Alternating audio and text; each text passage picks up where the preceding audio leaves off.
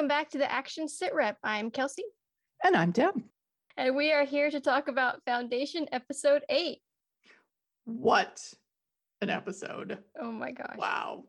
Can I just say, fucking Lee Pace. Oh my God. This was the Lee Pace show, this episode. And he is just, this showed what a phenomenal actor he is. I mean, we know he's a phenomenal actor, but like, God, he's so good. He's just so good. And this was amazing. What? He's amazing. The whole walking the circle was like incredible. What? He was amazing. He was fantastic in this episode. And I mean, I absolutely loved this episode, but I'm sitting here thinking, sure, the acting, Kelsey, that's what you were watching. I was watching the acting. Watching his abs. His abs were so sunburnt and peeling and covered in sand and salt. It was not appealing. Okay. It's like, it wasn't really gross. appealing, but yeah. I was not checking out his body. He looked like he was in so much pain. They took his nanobots out. I know. Oh my God. I was thinking, does he get like extra props as Emperor for this being the first time in his life that he's ever felt pain doing this? Because if you have never felt pain and you have never been injured, to then put yourself in a situation where most people don't survive, that's actually pretty fucking amazing. Like, right. Which is why he did it. You know, like I get it that he didn't see the vision and he lied about that, and we can, that's not great. The fact that he did it at all is pretty freaking amazing. It is. And the one thing that did surprise me throughout the whole thing, because clearly this was, I think there was this battle going on inside of him because clearly it was a political maneuver on his part. However, once he was alone, there was no reason for him not to cheat. Yeah. Which would be what we would expect of him. But when it came right down to it, and he could have put both knees down, he didn't. Yeah. So there was that sort of internal war going on where he was hoping really he would see something, have it confirmed for him that he had a soul. Yeah. And yet, so he played by the rules when he didn't have to. And then when he got there and found out, nope, I am the soulless one. Yeah. Then he went right back to evil, manipulative empire. But even his connection with the other guy walking, I mean, to not say who he was and to try to encourage him to get back up. I mean, that was totally not what you would expect. I mean, he really made himself vulnerable in that moment. And he made himself vulnerable in that moment of plunging into the water. And so I kind of can understand why he lied. One, it was political, but also he had made himself physically and emotionally vulnerable for probably the first time in his entire life. And then been disappointed, truly disappointed. I mean, and I think we know that because at the end, when Demerzel, that line where she's like, what she say, like, seeing nothing, I wouldn't wish that emptiness on anyone. Right. And that pain in his face.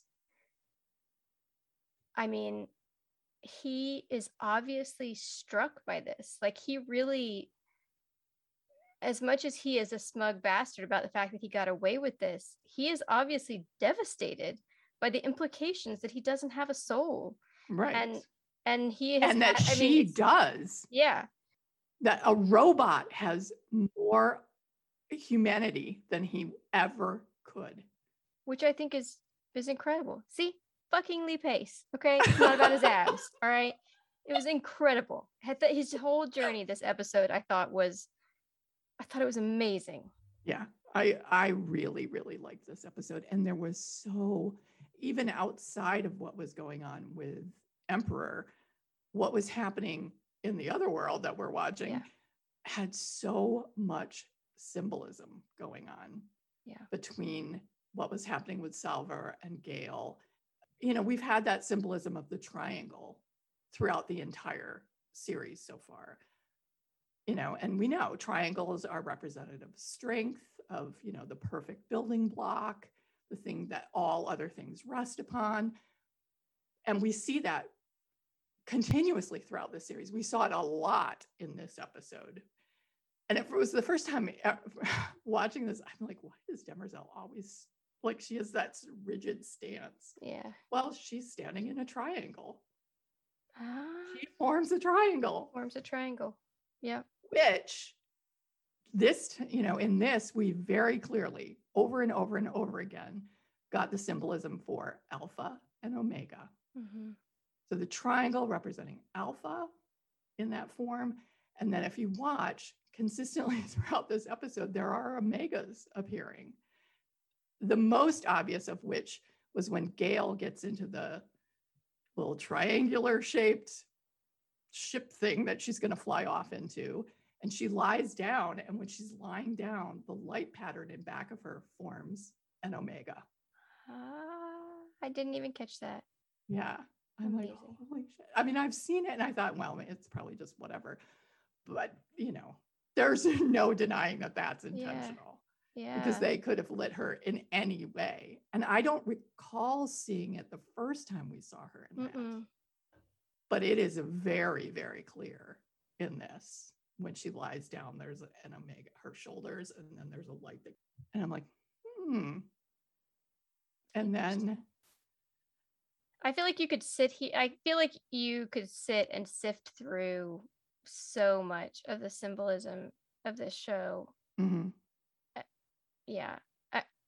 It's beautiful. Well, there's it's also, incredible. You can interpret the way Demerzel stands as a delta for change, you know?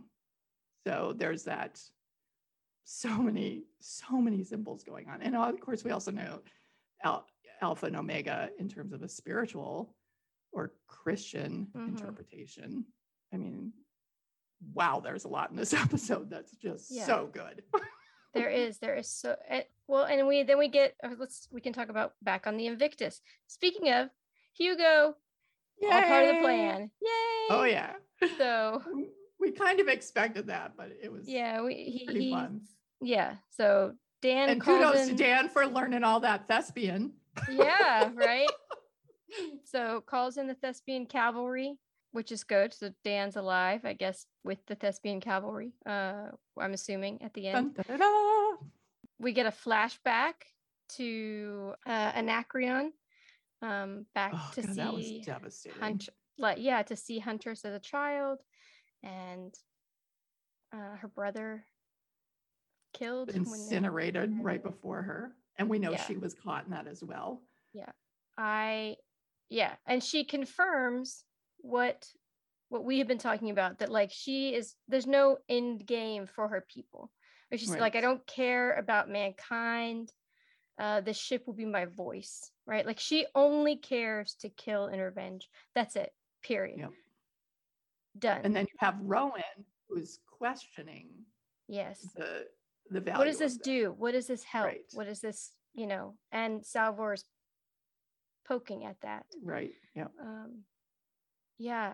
I mean, that whole, I don't like how the word, it's so complicated and yet so simple at the same time. Yeah. You know, the dynamics there. It's really interesting. And then you get into the controls of the ship and it's like, they have to plug someone's fucking brain in to make it jump. What? To try to control the jump or something. Yeah. Yeah. Crazy. Because there's no spacers that can. Why didn't the crew do that? That would why did they all starve? I don't understand. Well, I'm guessing it took them a while to figure it out. I don't know. Or that maybe did the spacers die? And so they were able to somewhat control it for a while. And then the spacers died. And so they had to start using themselves, or, you know. I guess, but I'm just it's chaos. You gotta, right. You know, no, I get people, it. Right. But I'm just like, if these people lived long enough to starve to death. Then Right. they knew it was happening, and or like fight to death because it's chaos and you know it's happening. And the guy that has the implant dies or whatever. Then like somebody at some point should have said, I will sacrifice myself to stop, like Salvor is saying she wants to do, to stop this from happening. I mean, right? Like there's gotta be. Well, that could be the body that they found in it. Right. That may be what they tried there. And so perhaps Salvor's thought special brain. that's not going to work, you know? Yeah, maybe. I mean, it's really sort of a last-ditch effort, which, as far as she knows, they failed at because they've jumped. Because they've jumped. So. Yeah. So who knows where they've gone or how? But I just thought, why didn't anybody try this before? It's I don't know. Well, and we're assuming that their theory on what was going on is correct. We don't actually know that. So that felt like a little disconnect for me, but that's okay. Everything else is really great. So, and then I'm wondering what happened to all the thespian ships that were around them. You know, like, did they get caught in the bubble? Is like a jump bubble, or they get left behind and now they don't know where the Invictus went, or it'll be interesting to see. Well, I'm guessing just knowing what we know about the fact that it's been, floating out there for however many years, that it's only that ship that's affected. Yeah. Otherwise, there would be all kinds of ships that were disappearing. That's true. But I mean, so lots of good stuff on the Invictus, and then Gale and Harry. Mm-hmm. And Harry still being an egotistical bastard who won't tell her the truth. Right. And I'm just like, she's here, and you're like, she's the only person on the ship with you. If you tell her your secret, who the fuck is she going to tell? Again, which goes to what is actually supposed to happen? Or is this a change in what's supposed to happen? Yeah. Is this your ego? You wanted to go home. Right. Alive-ish. It's just sort of his conscience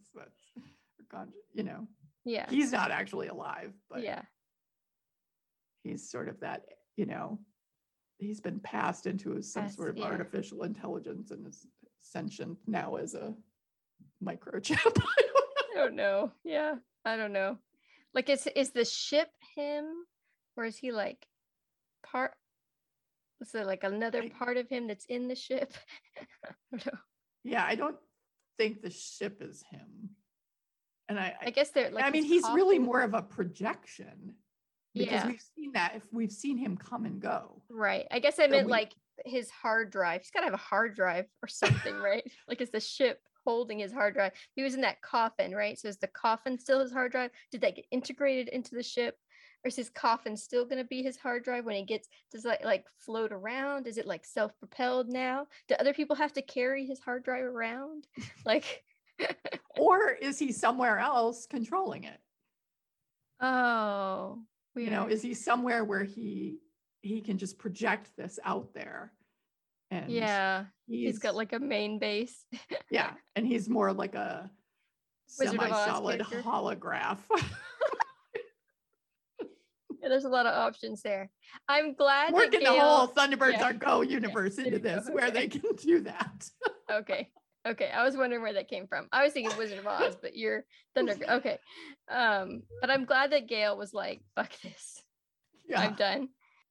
Again, he's like completely, presenting himself anyway as just rational and logical and putting the story out there. And she's responding with emotion. Yeah. So, I mean, yes, lots of intelligence too. Yeah.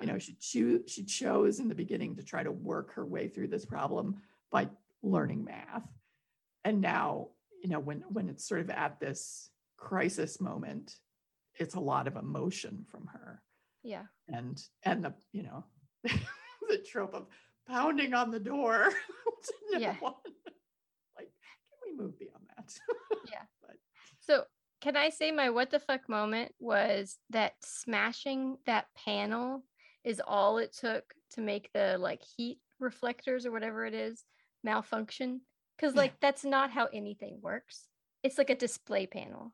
Like if I smash like the control panel on anything now, technology wise, it doesn't make the actual technology stop. Right. And this is like way advanced technology. Oops. I'm sorry. That's not how technology works. The pretty panel. That's not where the technology is. Okay, that comes in the next Apple upgrade. Yeah. Sorry, I just had to get that. That was my what the fuck. Was like, no. That's the screen. That's it. Oh well, yeah. This willing suspension of disbelief. Yeah, we've had to do that a couple times in this series, but that's okay. Oh. But yeah, so she's off and on her own. And where we don't know. Yeah. Right? Do we know? No, we don't know. And I mean, he made that threat of, I can send you anywhere. Yeah. I can program that any way I want. Yeah. I mean, where would you go? Or where would he send you? I mean, I think there's some wheels turning for him that, you know, either this is all working out exactly as he thought, or this really was a glitch and now he has to figure out his way around the glitch, because he did reveal to her that there had to be this second foundation that no one knew about. Right. So has he sent her to do that? And she just, I think, that he wants to create the second foundation in his home world. Mm-hmm. I don't know. Yeah. I don't think. But I mean, clearly that second foundation's got to come in at some point. Yeah, at some point. Next season or whatever. But I can't imagine being told that like the foundation that you were supposed to create, like as her perspective, yours was supposed to draw the fire. Hey, you're like my shield. They were going to come after you so that I could do the real work. Dude, what? And Raish knew and was going to do it anyways.